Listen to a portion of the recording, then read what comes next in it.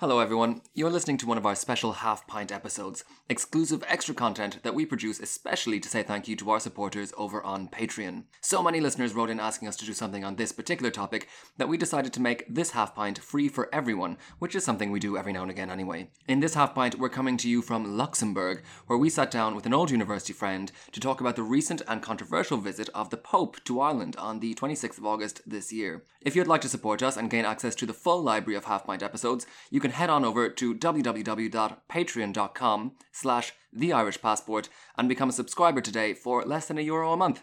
Enjoy the episode.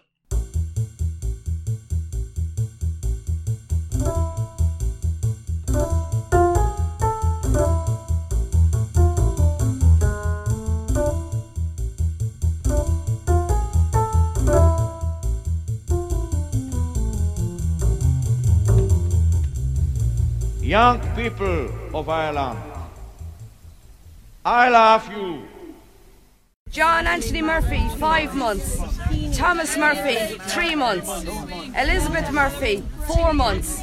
Nora Murphy, 5 months. Alphonsus Hanley, 21 months. 1 year. The time for institutions to place their own interests above protecting our children is over. These predator priests were allowed to thrive in darkness for decades. The abuse and cover-up is now publicly disclosed for the people of Pennsylvania to read for themselves. The critical question now is whether elected representatives and church officials will actually listen. I'd write it for him if he likes. Here it is for him. I, Pope Francis, Supreme Pontiff of the Roman Catholic Church, Head of State of the Vatican City-State, affirm that this institution, the Vatican, the Roman Catholic Church, has implemented a deliberate and willful policy of covering up the crimes of clergy. We all have a story. This happened to all of us. I believe you before you open your mouth. I believe you. I believe every word you're about to tell me. I believe you. I believe you before you open your mouth. I believe you. I believe each and every one of you before you even open your mouth. I believe you. I believe you. I believe you. And we believe each other. It wasn't the abuse that was the hardest part. It wasn't the abuse, but it was the abuse and the not being believed. The abuse and the lies. The abuse and the cover-up. The abuse and the burying.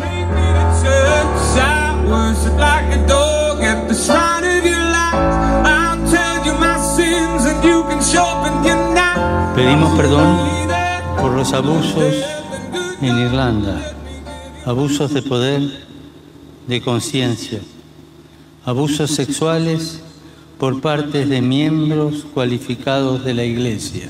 We ask forgiveness for the abuses in Ireland, abuses of power, conscience, and sexual abuses perpetrated by members with roles of responsibility in the Church. Amen.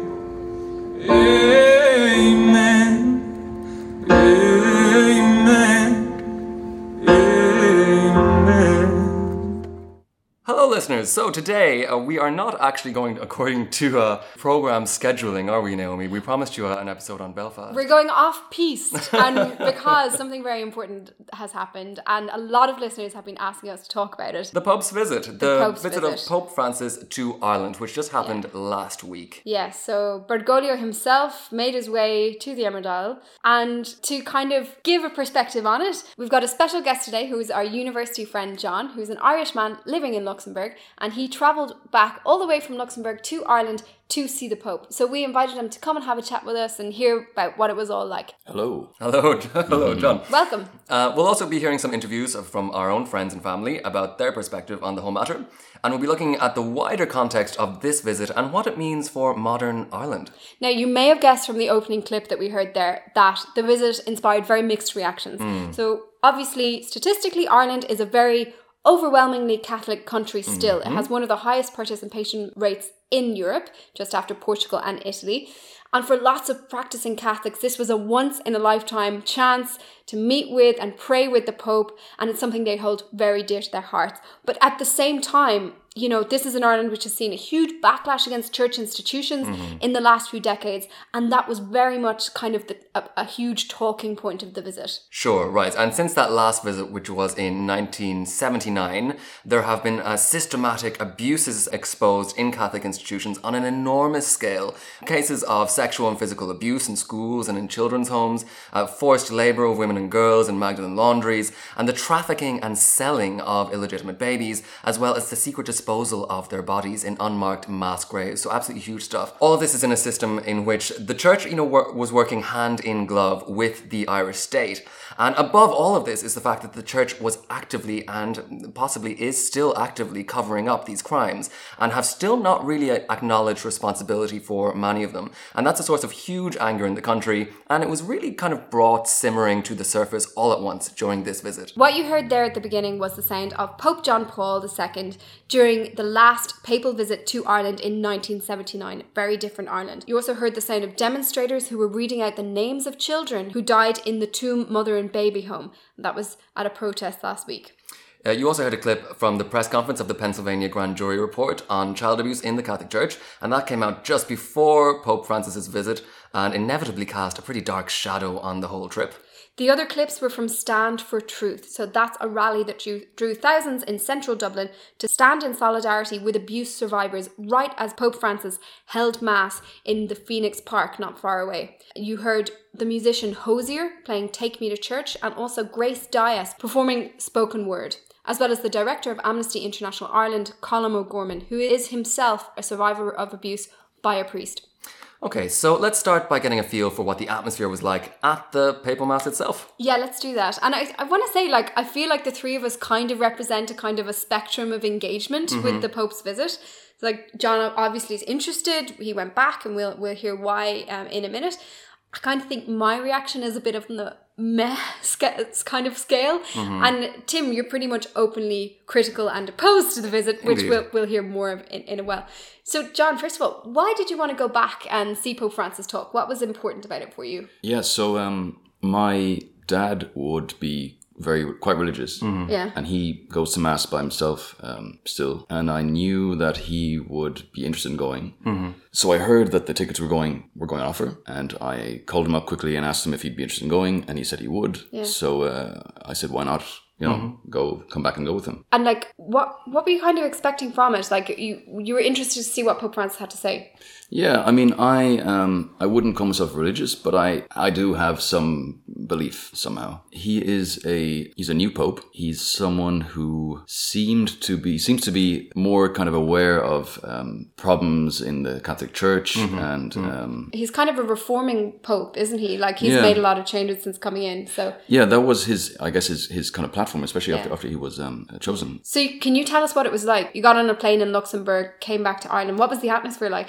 Yeah, it was kind of strange, to be honest. I expected, I think, more of a kind of a celebratory, kind of excited atmosphere, but it was kind of, I think maybe it's kind of, the weather was kind of bad, and it just was kind of a bit dark, I thought. And that was only the day before. On the day, I think about 1 p.m, we were dropped off, and then like walked the rest of the way to the Liffey, and then along the quays to the Phoenix Park. Okay, so this was like for the Papal Mass. So like he did a couple of different things. He spoke in Knock. There was the World Meeting of Families as well, and then the sort of the cherry on the cake of the whole visit was a big mass in the Phoenix Park. Phoenix Park, yeah, which is one of the biggest city parks really in an urban space in Europe, I think. Yeah, it is. Yeah, it's a huge park, and there's a massive cross right in the middle of it, which was erected for the last papal visit when Pope John Paul II came and gave Mass in just the same place. So it was kind of... And it was supposed to be temporary, actually. It was, Right, okay. So it kind of chimes with the last visit. So yeah, Pope Francis went back and held this Mass. So what was it like, John?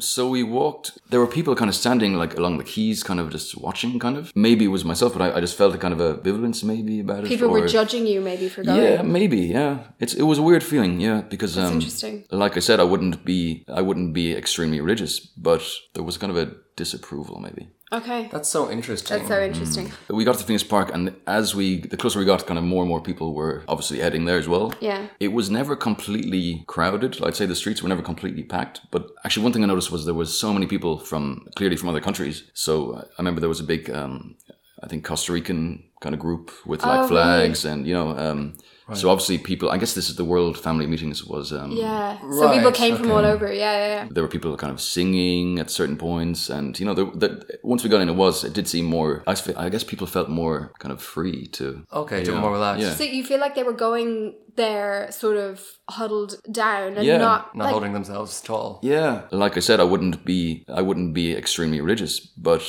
there was kind of a disapproval maybe. Okay. That's so interesting. But then once you got into the crowds in the Phoenix Park, people were more open and just like being happy that Pope Francis was there. Gracias hagamos Domino Deo nostro, dignum et justum est. Dignum et justum est. Eco nel salutare.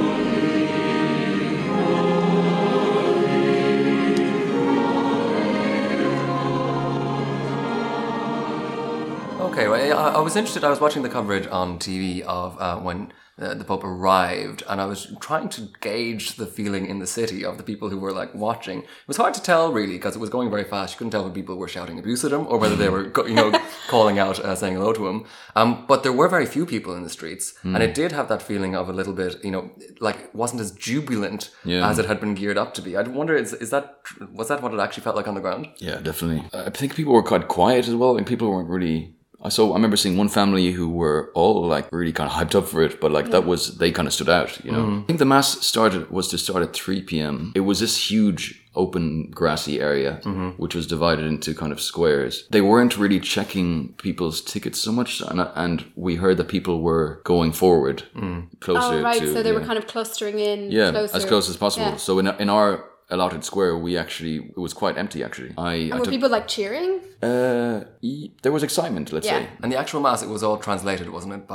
Yeah, so actually it was mostly in Spanish, but it was clear that his English, I guess he doesn't really have much English. He really doesn't speak very much English at all. You very, very rarely hear him speak it, and when you do speak it, it's obvious like an unfamiliar language to him. Exactly, yeah. He, like day to day or week to week in Rome, he always gives the mass in Italian because he's the Bishop of Rome. He's like he has a pastoral function there, so he speaks in Italian I think most of his days, but his native language is Spanish. But he was, I think at about 3 o'clock, he was introduced by, I believe, Archbishop Diarmuid Martin. He was basically introducing the Pope, and he started by saying that in 1979 I think 1.5 million people were in this park welcoming Pope John Paul II, and that Pope Francis now finds himself in a very different Ireland. That's interesting. And that the faith is a lot weaker maybe now. There are fewer people going to Mass. That I think he might have referred to various abuses. And he asked like how could Pope Francis address these issues, which I was kind of surprised about. I had heard that these things wouldn't be addressed at all. Yeah, they're quite forthright about it.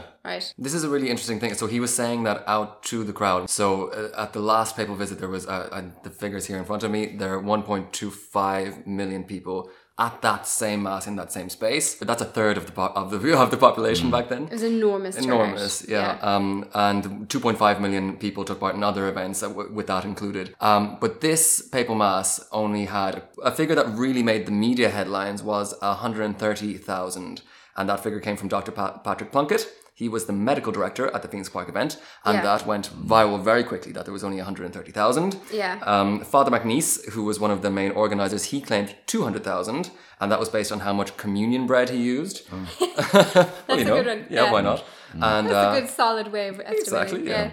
RTE, that's the state broadcaster, they said somewhere between 150 and 300,000, and the Vatican said 300,000. So okay, there isn't an official estimate. There's no official estimate. And the key thing is that between 500,000 and 600,000 were expected. Right. So it was a vastly, vastly smaller number that actually turned out, and that explains the empty seats that you saw around you, John. There were huge amounts of empty space. Well, I watched the coverage that day, but it was this huge elephant in the room. There was just acres and acres and acres of green space. I thought it hadn't started yet when I was watching it, and it was in full swing. It was in full flow. I guess there were cameras from the helicopters. Yeah, that's it. The helicopters you heard over above were filming. Probably more apparent from like watching on TV. Oh, it was shocking. But it was even worse because the commentators, every time we saw a shot of this, would kind of mention, isn't it wonderful that so many people showed up, you know? Oh, so like they weren't like dynamically adjusting to the reality in front of them. They were kind of still coming with their pre-prepared assumptions about what it would be like and not actually adjusting. Oh my God, that must be a really strange dissonance. Like, what are you talking about? There was some aerial pictures there a moment ago, very dramatic shots. You could see all the buses lined up just outside the Phoenix Park that have brought people here, and there you can see what we believe. We're told by the organisers that in excess of 500,000 tickets were issued. Who will say whether 500,000 people turn up? There's various issues, the transport complications, but one person who will be here is Pope Francis, and you see him there now arriving in his Pope-mobile. Well, the Mass here in the Phoenix Park has ended, and the tens of thousands of people who attended are now trying to leave the Phoenix Park. Actually, the numbers of people who brought small children with them, I was looking at them thinking, would I have brought my children when they were small? And I don't think I would. Even with the weather and everything, people did manage to last the day out, which I think. The Irish police declined to give any figure, which they often, I mean, that's fairly common for police services to do, because often crowd estimates become a political matter quite quickly, and they hate getting put in the position of arbiters of this stuff. Looking back, they weren't actually really checking the tickets. They weren't marking them off when people were entering. They just kind of looked and kind of waved you on. So, and a lot of people were commenting on social media that who cares how many people showed up and why are people focusing on this so much? Yeah. But it is important. This is significant. If those estimates are true of between 100 and 200,000, similar figures attended a gardening show this year in the Phoenix Park. To put that in perspective. To put it in perspective, yeah. Maybe, like you say, it was drizzling, there was poor weather. There was a lot of worry about how older people were going to be able to manage the very long walk that was necessary to get into the Phoenix Park. Yeah, actually a taxi driver told me a lot of coaches from the countryside, from the west, had decided against coming on the day because they would have to stop so far away from the Phoenix Park. Right. It was a bit disorganised, actually, in hindsight. Like you said, as if they were expecting way more people. As well as the debate about abuse and, the political context that Francis was coming into, there was a lot of resentment at the measures that were taken by the authorities in Ireland to prepare for this visit. So public transport was massively curtailed. Movement in the city was hugely curtailed. People's ordinary lives were very much affected by this, whether they were interested in it or not. And that caused a lot of resentment because it was like, why do we do this for this person? This doesn't happen in any other situation. So, Tim, you were actually on BBC 5 Live, the radio show, the morning of the Mass, and you denounced the Pope visit, and you said, how dare he set foot in the country. Why did you feel like that? Indeed, I did say that. I said I was surprised that he had the audacity to set foot in the country. I would welcome him to come to the country if he's coming to directly address the crimes that the Catholic Church has committed and that have been exposed over the last 20, 30 years. But he wasn't doing that, right? Instead, he was coming to a world meeting of families and talking about families. And I found that particularly offensive, actually, considering the families that were destroyed by the actions of his church. The main problem that a lot of people have at the moment is that, bishops and priests and the Pope himself are very willing and very ready to say that they're saddened.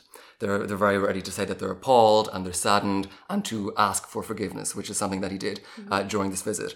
They're not willing to claim responsibility in a legal way, in particular. If, rather than saying, please give me forgiveness, he said, the Vatican apologizes, he would, I believe, become legally liable and therefore accountable for, this is a lot of people's lives that were ruined. And to put that in perspective, at the moment, 18 of the religious orders that we know of in Ireland who were involved in abuse, 18 of them refuse to pay full compensation to their victims at the moment. And they can do that, apparently. They seem to act entirely above the law. And the Pope himself seems to be acting entirely above the law in Ireland. And a lot of people are holding up signs saying, jail the Pope, just arrest him, because he is responsible for crimes here and he needs to go into prison and be questioned about it. I guess that shows the depth of feeling about it. John, when he gave the Mass itself, was the point, because he asked for forgiveness, didn't he? Was that like obvious when he said that, or was that not the main focal point? Because obviously that was the quote everybody picked up on. Actually, it was the first part of his mass. Probably went on for about 10 minutes of him asking for forgiveness for various abuses. Yeah. And he went into like quite detail. I think he mentioned like children who were abused, like women who had been forced to work, and babies who had been sold into adoption. And I was surprised. I thought it was going to be glossed over. Kind of that wasn't the case at all, and it was quite emotional. I thought people were applauding after each apology or point. Really? Yeah, not everyone, mind you, but I think people appreciate it. Even Well, of course, the faithful. I mean, like this happened to above all to people who had faith. People who were part of the church. The wording is interesting. I think we might have heard it in that clip earlier. It was asking forgiveness for some people in this church who have committed abuse, and therefore really kind of offloading the blame to some people that like apparently he has nothing to do with. Not asking forgiveness for his role in the cover-up. I mean, that wasn't addressed at all. I think a question as well was whether this was who would he asking forgiveness of? Because it was part of the mass. Is he asking God to forgive him in the way that you do, in the way that you generally do? Or was this really an apology to the victims or to the Irish people or anything like that? Or was it more addressed like he was talking to God? But also, actually, it was that part was in Spanish, and there were for most of the mass there was on the screens like subtitles in English of like what he was saying. But I don't think for that part it was translated. Because I remember my dad asking me if I understood the language he was speaking. I think he went off the cuff. I think that's probably why. Okay. I think like he said, he had met with abuse survivors the previous day, and it was that morning, I think. Earlier, and then he was kind of responding to that directly. Okay. So perhaps they didn't have the subtitles ready. Okay, so Naomi, like you would have been looking at this through journalist eyes, and you covered the Pope's election, like when he came to the papacy. So, like, how close did you get to him back then? So I was in the square when Pope Francis emerged for the first time, and his identity was revealed as the new Pope. So as soon as the white smoke went up, people began to rush towards the square from all over Rome to discover who this new Pope was going to be, and the whole road leading up to it was filled with people.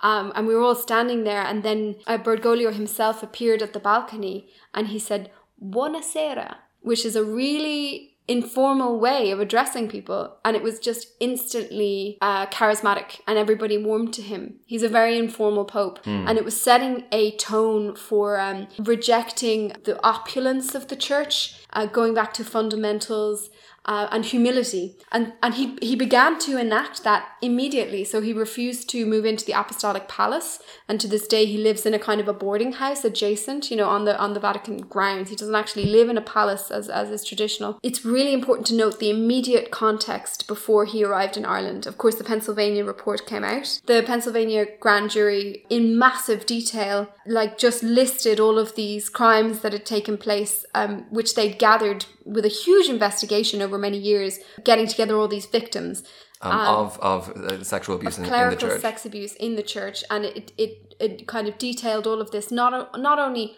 horrific abuse, but also the moving around of priests, of abusers, rather than, kicking them out, a kind of, a cover-up. They called it a cover-up. And so that was a huge bombshell, and that hit just in the build up to it, and that was the cloud under which Francis arrived in Ireland. And if none of that had happened, Francis would have been asked a lot of questions by Irish abuse survivors. But what happened because of that build up is the entire world media descended in Ireland to the press conferences to get answers from the Catholic Church about abuses globally. So it made it much, much more focused on that, this whole build-up. So at the same time as the Papal Mass was being held, there were protests being held around the country, most notably the Stand for Truth protest, which we'll get on to in a minute. One of the more surprising ones, I think, was the mass attendance of people in Tuam in County Galway. Now, our listeners might remember that we talked about this in a previous episode on the Catholic Church.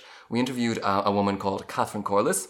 She's a historian, and she uncovered essentially that a convent of nuns who used to run a mother and baby home in the town had illegally buried up to 796 uncertified babies and children in a disused septic tank. And that made headlines all around the world. We had a very emotional interview with her, which you can go back to and listen to if you like. Now, I mean, interestingly, that interview that we did with Catherine Corliss, that was a kind of turning point for me in my attitudes to all of this. Really? We've known about these abuses and scandals since we were about 8 years old, right? I can't remember a time when priests didn't have the association of abuse. Right. For me, I mean, it was just all pervasive growing up. Mm-hmm. Yeah. And I always kind of felt that the church's attitude was wait it out, wait until it blows over, and then maybe things will get better. So what surprised me was, rather than this kind of going away, was that it had deepened. It's like it felt like when I listened to Catherine Corliss, it's only hitting us now, I think, as a nation,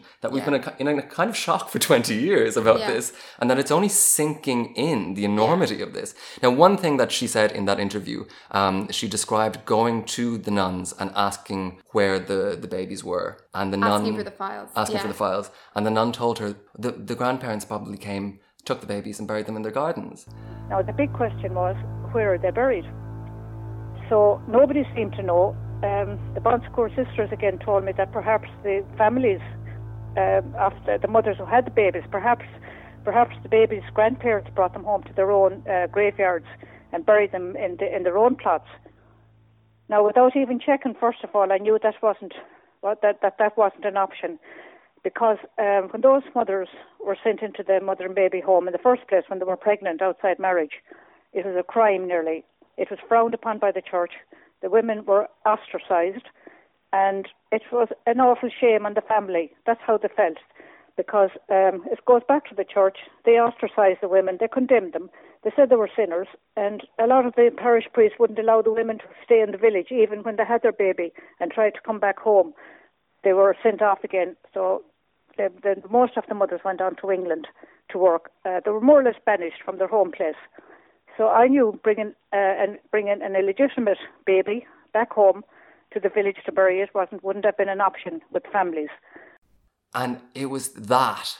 It's really struck a chord because it was something I recognised, that attitude. I recognised that attitude. The fobbing off. The whole attitude from the church and from institutions as a child. Like, that's how they used to treat us.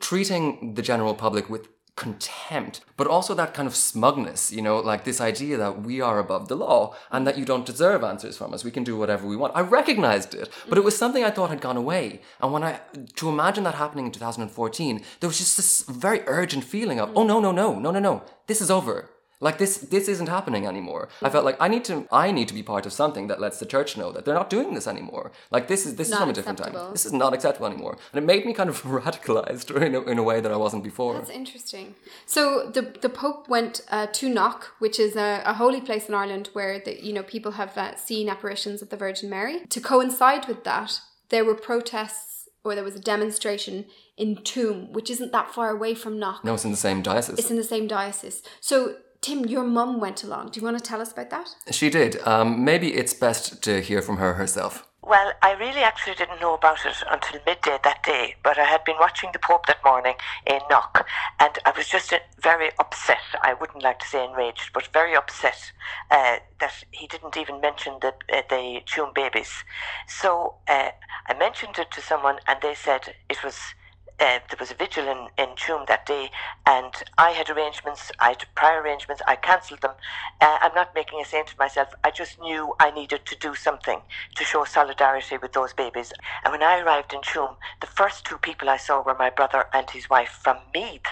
And I thought, oh my God, if they're here, then it's really right to be here. They have travelled from Meath. I only came in the road, really. I asked them, I said, why are ye here? And they said, we're here for the babies, the two of them together. We're here for the babies, and we're here for Catherine Corliss. And all I had to do was look around at the crowds of people. I expected maybe 50, 100, 200, the very most, because it wasn't advertised. People didn't know about it. So when I saw the crowds of people, and the atmosphere was one of...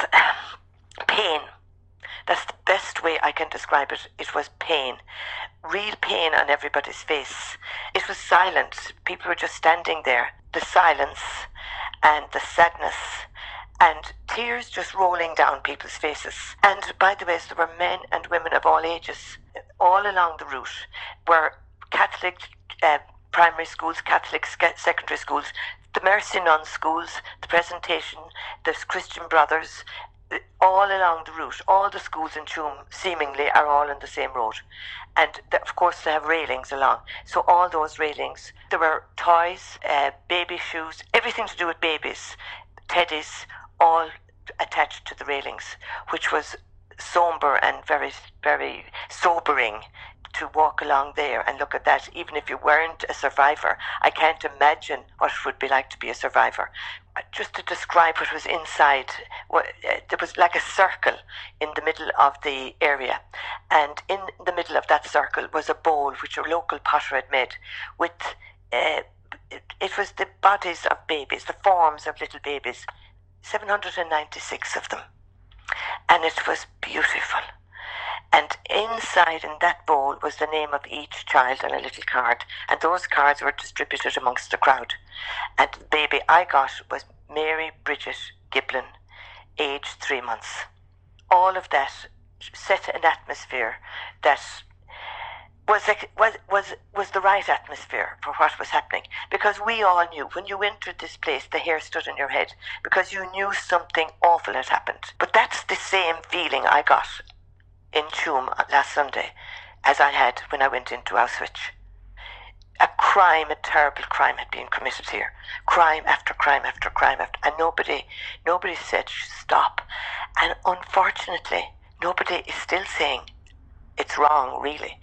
I mean, oh yes, we're all saying it's wrong, but nobody who matters.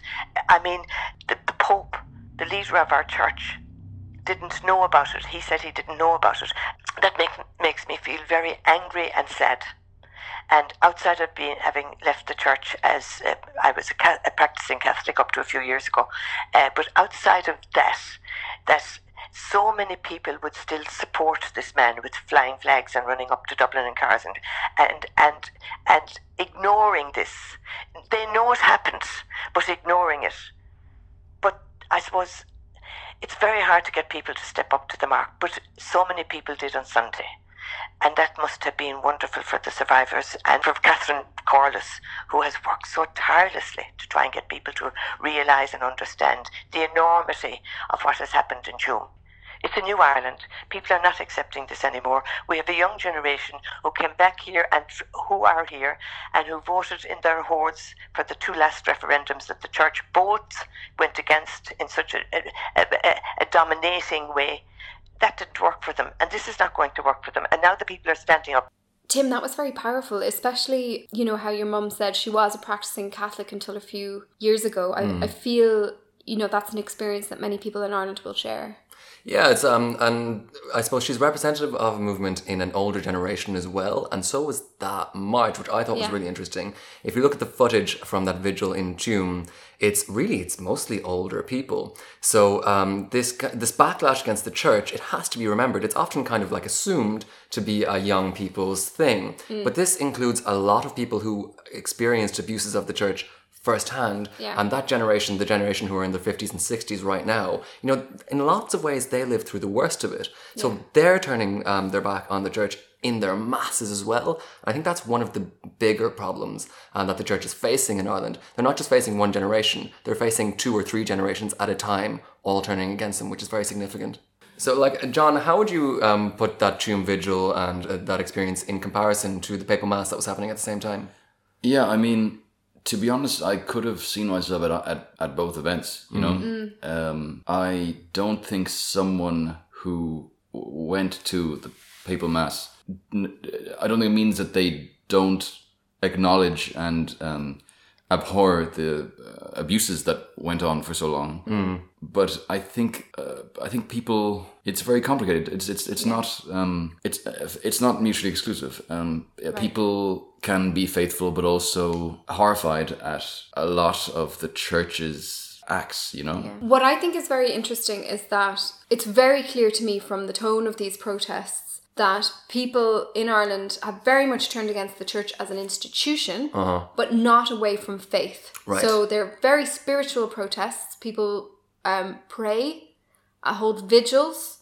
You know, these are very heartfelt protests, and it isn't a rejection of faith at all. It's a rejection of this specific institution specific to a historical moment in time. We'll get on to what these protesters actually want to happen in a minute, but first let's listen to my sister. So she was at another protest, which was in Dublin. Great. It just so happened all of my 3 siblings were there all together. So there was a very strong O'Leary turnout at this Stand for Truth event. And Molly chatted to me about what it was like. And how did you feel about the Pope coming?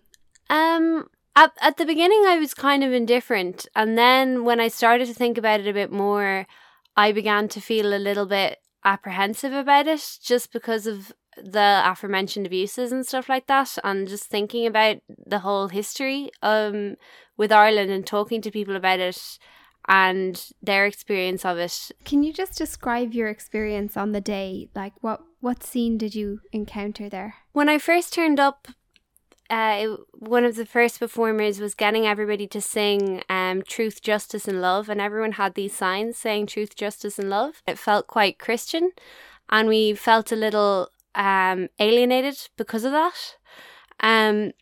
Like, there was another element of it as well, where there was a kind of prayer done by the Magdalene Laundries / meditation, where everybody was asked to kind of close their eyes and breathe and imagine light in their hearts and imagine spreading love out into the space, like spreading a positive energy into the space, which felt very prayer-like, you know, and combined with the singing, it all felt a bit like a ceremony, but at the same time, that felt appropriate sometimes, because it was like, it was an acknowledgement of pain, you know, and so it had that same sort of reverence and solemnity that you get with a ceremony, you know, and I was quite moved, really, especially by the spoken word performer about recovering from trauma for Ireland and for all the individuals in Ireland as well. They also sang Imagine by John Lennon, and I think that was the kind of feeling. It was like, we want to make a better Ireland, which is based on real love. You know, people spoke about how Pope had said when he came, you know, young people of Ireland, I love you, you know, but that people don't believe him now. But love was very, very much the message that we should go into the future with, you know. And so even if that wasn't true then, let's try and make it true now in a different way. That felt like the overriding message for me anyway. I saw people online connecting the turnout there and the sort of the movement to what happened with repeal, like seeing it as a kind of a continuation of that activism. Do you think, did you get that sense, or did you feel like this was a different thing? To be honest, it felt different to me.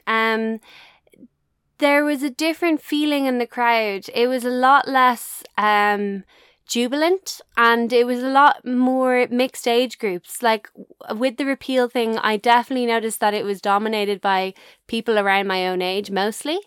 But with this, it was all ages, you know, and actually quite a lot of people over 60 were there.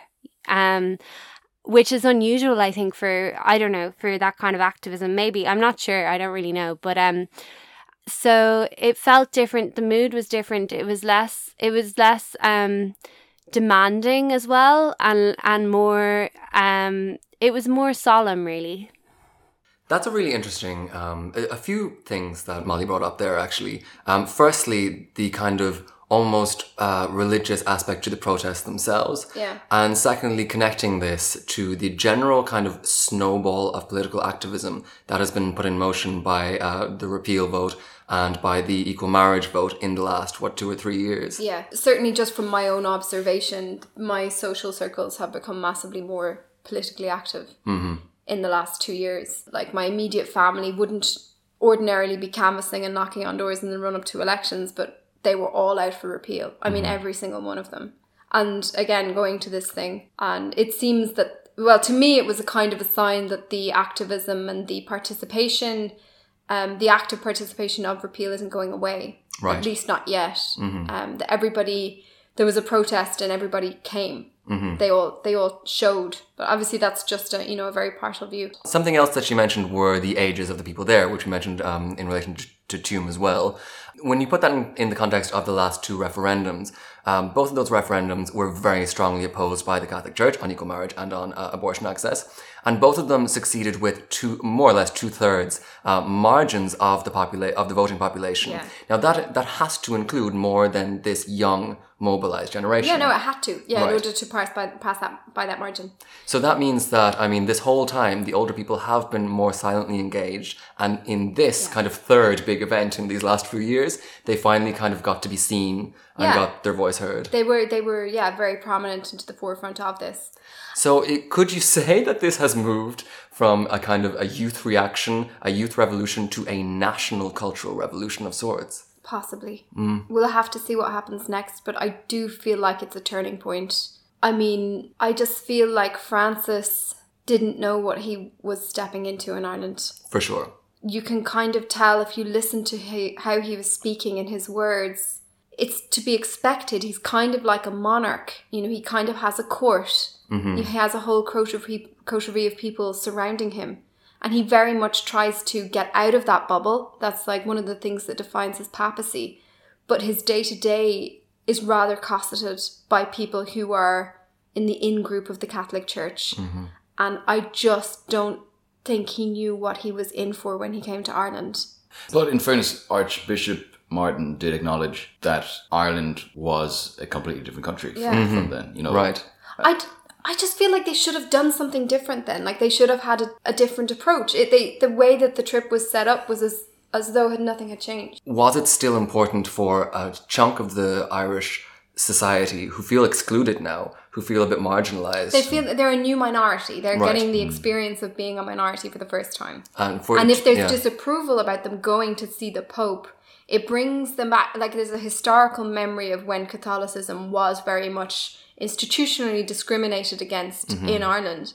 And there's sort of a reflex ability to deal with that. It's almost a comfortable position to be in, you know, to be an embattled minority. So I don't think that's going to go anywhere. I think that is, if anything, a really good setup for them to kind of fight back. That's what I think, in terms of the culture that they're coming from. Do they need comfort? Do they need succor at the moment from the Vatican? They must be feeling quite embattled and disappointed. Absolutely. I mean, there's those two referendums, as we've mentioned.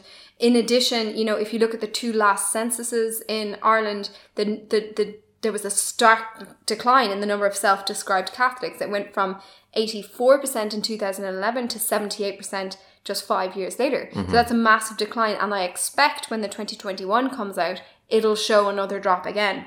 And then as well as that, like, there's an aspect to Irish Catholicism where it obviously played a hugely important social role in providing the forum for where everybody had community events, essentially. Yeah. And also providing much of our healthcare and education for many decades and even till today.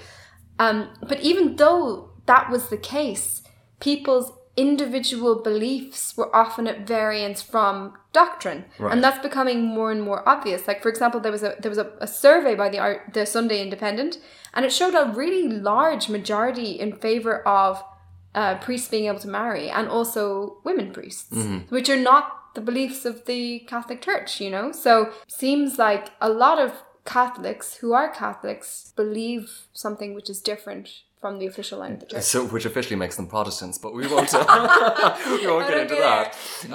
No, but I think in the week before the Pope's visit, Mary McAleese, former President of Ireland. Yeah. Yes, sorry. She had been, I think last year she was banned from, she was supposed to speak at an event in the Vatican, and she was banned from it. I think it had to do with her views about, she believes that there should be female priests, and that priests should be allowed to marry. She studied canon law. She's very knowledgeable about it and involved in the Catholic tradition. But she's become a kind of a famous dissenter since she stopped being president, and she openly, you know, criticizes the church and the hierarchy. And a lot of people, I think, take issue with her position. So she would be a famous example of someone who is respecting her faith, but dissenting within the faith. Yeah, and we all know people like that, don't we? I mean, we all know. For sure. I don't think I would know one Catholic who wouldn't say that, actually. That they don't disagree. Oh, yeah? Yeah, I mean, the arch-traditionalists. Okay. Yeah. I think she has a very pragmatic angle. Like, her view is she sees, like, the church is dying in Ireland. Yeah. You know, fewer and fewer people are going to Mass, even believe in God. So few priests now. And she believes that at least, like, the Catholic Church in Ireland or around the world, taking some modern steps to modernize itself, like such it's as necessary to like for its survival, emergency triage. Right. Interesting, you bring up Mary McAleese, and the way that I suppose what you're saying is that she's trying to save the church in a way by she thinks so, by pointing out their errors. And when you put that in context then of the president that preceded her, just before her was Mary Robinson, a former president, and when she was president, the church had so much unquestioned power still that they were denouncing her from the altar when she was on the campaign trail, and they could have, they felt like they could have stopped her being voted in. So that's a huge change. Because she had advocated against the 1983 she was, and contraception I think was a big deal. She was a campaigner for contraception availability, which seems like a no-brainer now, but was controversial in its day. And I think it's important to remember that history that we're coming out of, like, very much is within living memory. That Ireland was an institutionally enormously conservative place. I mean, it's within my lifetime that we have legal divorce. It's within my lifetime that homosexual acts were illegal. And when I was born, say at that time, the power that the church had in the day-to-day life of many people is something that's really quite difficult to grasp, I think, for someone who wasn't there, or, And I think people at the time didn't think it could ever be challenged. They just kind of accepted it. Felt insurmountable. And then it just has transformed it's just gone so quickly. I mean, a lot of Catholics will wonder, well, what more can the Pope do? Right. I mean, how is he going to make peace He's apologized. With this? The last Pope apologized. There's been letters, there's been atonement, there's been meeting with survivors, there's been, this and that. But this scandal has just been rolling for 20, 30 even years, and it just does not go away. What does the church need to do to get past it? And what do the protesters actually want from them?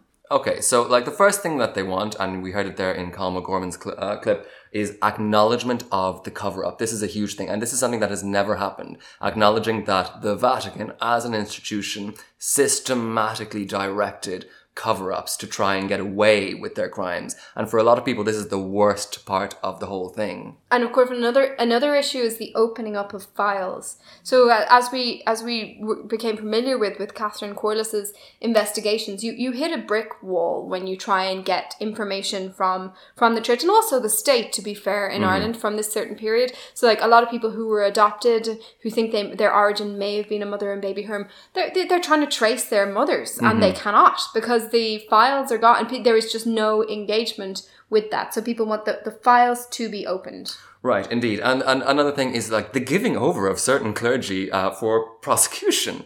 I think there was one case in the mother and baby homes where a nun who was alive during the times decided to say to the police, no comment, like she was speaking to journalists, and she was let away with that. That nun really should be taken in for questioning. Yeah. A lot of people feel like a lot of everyone who was around at this time, these places should be treated like a crime scene, and that people need to be taken in and everything needs to be brought up. And then I suppose finally we could bring up reparations, which we've mentioned already. A lot of people are living lives that have been destroyed by the Catholic Church. A lot of people, for instance, are just trying to find out where their mother is buried or who their mother was. Yeah. Or for instance, in the Tuam situation, just to have their brothers and sisters disinterred and given a decent burial. Yeah. Things like that. Now, interestingly, the Taoiseach, Leo Varadkar, he made, quite a speech that has been quite notable. Yeah.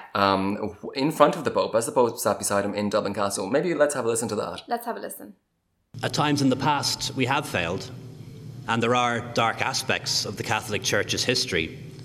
Magdalene laundries, mother and baby homes, industrial schools, illegal adoptions, and clerical child abuse are stains on our state, our society, and also the Church. People kept in dark corners, behind closed doors, cries for help that went unheard. And these wounds are still open. And there is much to be done to bring about justice and truth and healing for the victims and survivors.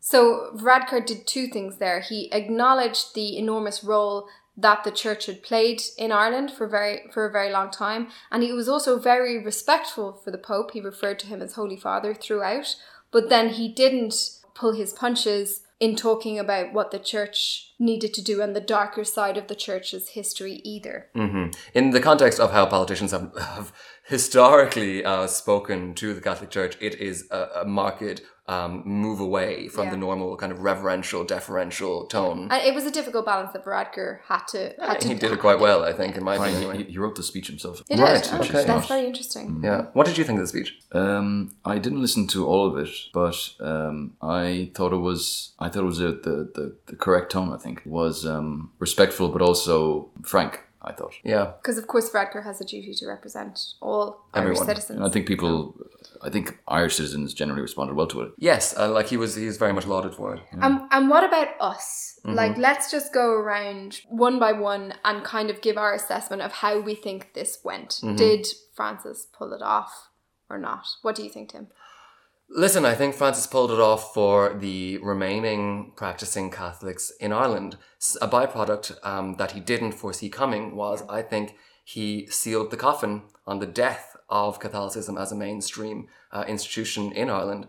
It sounds dramatic. It comes from a dramatic tweet I sent out, that the green of those fields in that coverage, the acres of empty green space, is the green of a new Ireland. That's empty. That represents something. It's the soil of a country with 796 babies still lying in it. And it's the soil of a country where those Magdalen laundries are still, haunting us from every corner. Much like the way the referendums, in the last two referendums, informed us all of a sudden that we were all on the same side, actually, and we didn't realize it.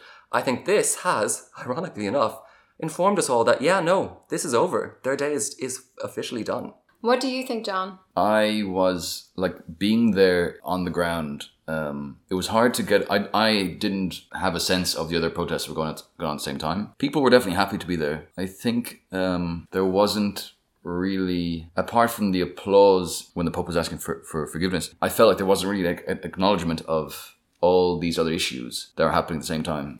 So a fail? I mean, I as maybe a neutral observer. It was somewhat muted, or? Yeah, maybe muted is the word for it. Yeah. Can we consider this a success, what had happened last weekend? To me, it's a low point of Pope Francis's papacy.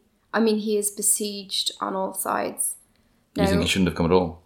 I don't think that. I think it was a totally legitimate thing for him to have done, to have wanted to do, but it went really badly. And part of the reason why it went really badly was because of problems within the Catholic Church. So while he was in Ireland, Carlo Maria Vigano, who is a former Vatican ambassador, published a letter in which he accused Pope Francis and his predecessor of knowing about abuses by this Cardinal McCarrick, who was the Archbishop of Washington, but subsequently resigned.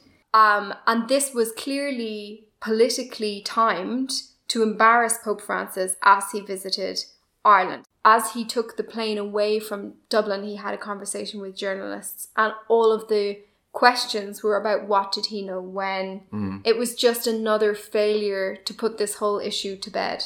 Right. This issue that has been bedeviling and weakening and damaging the Catholic Church for decades now. Francis left Ireland in a cloud of controversy and difficulty that's happening within the Catholic Church. There's actually talk of schisms at the moment, like there could possibly be a schism in the church. As if things weren't interesting enough. Exactly. I mean, they're speaking about it as the biggest crisis since the Reformation. Okay, and in the context of that crisis then, if you look at the international reporting on the visit, all of them focused in on nobody showing up to the Mass, all of them focused in on the protests. Is Ireland playing a part in this great turn of irony in the unravelling of the Catholic Church at an international level? We've had these two incredibly high-profile referendums, which were seen a lot around the world, according to international perspective, as lashes at the Catholic Church. And this is huge reverberating effects. I mean, Francis is in this massively difficult position. So, people like Vigano, the guy who sent that letter accusing him of cover-up of the, abuse and all that. Yeah, also the gay cabal that he... That's what I was trying to get to. So there's for many years been gossip and scandal about the so-called gay cabal in the Vatican. So how do I get in on that? So it's basically, there's been leaked stuff about there being a coterie of senior Vatican people who are gay. In the narrative of the traditionalists, all these things are tied together. The financial scandals, the child abuse, and the gay stuff. There is a kind of a counter-narrative that this whole abuse scandal is down to a tolerance of priests being gay. Right. So that the attack by Vigano needs to be seen in that context. He just timed it to set the tone, a tone of embattlement when Francis was in Ireland. But now, like, Francis coming to Ireland is the Catholic Church checking in on this massively symbolically important place, which has been an absolute bastion of Catholicism, that adopted Catholicism as part of its national identity, resisted the Protestant power that was, dominating it from next door, in the name of Catholicism, is hugely important. And it's interesting that in both cases, in 1979 and both now, the church was visiting Ireland to kind of shore up the faithful. In 79 already, even though we talk about that huge turnout, there was this perception that the church was under threat in Ireland from modernisation, even at that point. I suppose the difference would be in 1979, they were protecting their all-powerful dominance, and now they're just trying to protect their very survival. But it worked. They won over a lot of young people then. They did. Yeah, apparently a lot of couples stopped using contraception after that. Right. In fact, we heard an anecdote yesterday. We met one of the so-called Pope's babies. Pope's children. The Pope's children. So her parents, her mother, on advice of the Pope, because after the Pope's visit, was advised to stop using contraception. She stopped using contraception, and our friend that we met was born in 81. Right, and we talked about this in our last episode. Yeah. That there was it was the first generation that increased the country's population rather than decreased since the famine. That generation, incredible. And this is the same generation, we have to say, that are out there at the Stand for Truth rallies today. So that's it all comes back to that. It's the generation that grew up to reject the Catholic Church, and there's a massive irony in that. Okay, so that's definitely all we have time for today. We've massively run over. Not much of a half pint, Naomi. More of a full pint there. Full pint, yeah. Yeah. Thank you so much for listening, guys. And don't forget, you can, if you like what you hear, there's more content available for Patreon subscribers at www.patreon.com/The Irish Passport. We're on Twitter at Passport Irish, and we have a Facebook page too. So do be in touch with your comments. Indeed, and if you feel very generous today, you can head on over to whatever platform you use to listen to the podcast and give us a 5-star lovely review. That makes a huge difference to us. That's the only rule. It has to be a 5-star. But no, thank you so much, and do share it with your friends. All the best. Bye now. Slán.